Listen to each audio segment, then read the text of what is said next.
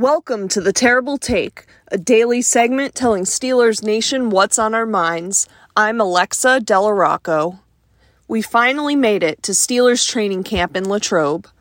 Really, the best Steelers news entering camp, in my opinion, is 0 Steelers on the physically unable to perform list, 0 players on the NFI, 0 distractions, and 0 drama.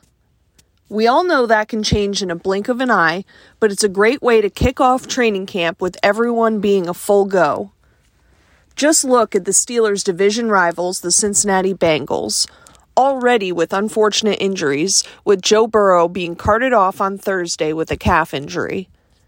Prayers up for Joe Burrow, and thankfully it looks as if he'll be okay. I don't pretend to know the medicals like fellow Steelers Depot star, surgeon Dr. Melanie Freelander, but I for one am relieved the Steelers have a clean bill of health entering training camp. Additionally, there are no hold-ins, no off-field distractions or contract disputes, like Alex Highsmith, or even Joey Porter Jr. Joey Porter Jr. was quoted on how he's feeling after signing. "I feel great. I got it on my birthday. It was a great feeling. Me and my family celebrated a little bit, but now it's time to work." Omar Khan tied up all the loose ends before Steelers training camp.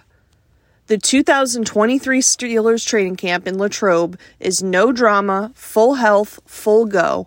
Now let's get it, Steelers Nation, with this positive momentum entering week 1 of the NFL season. You can follow us at SteelersDepot.com and follow me on Twitter at Alexa Trade Talk.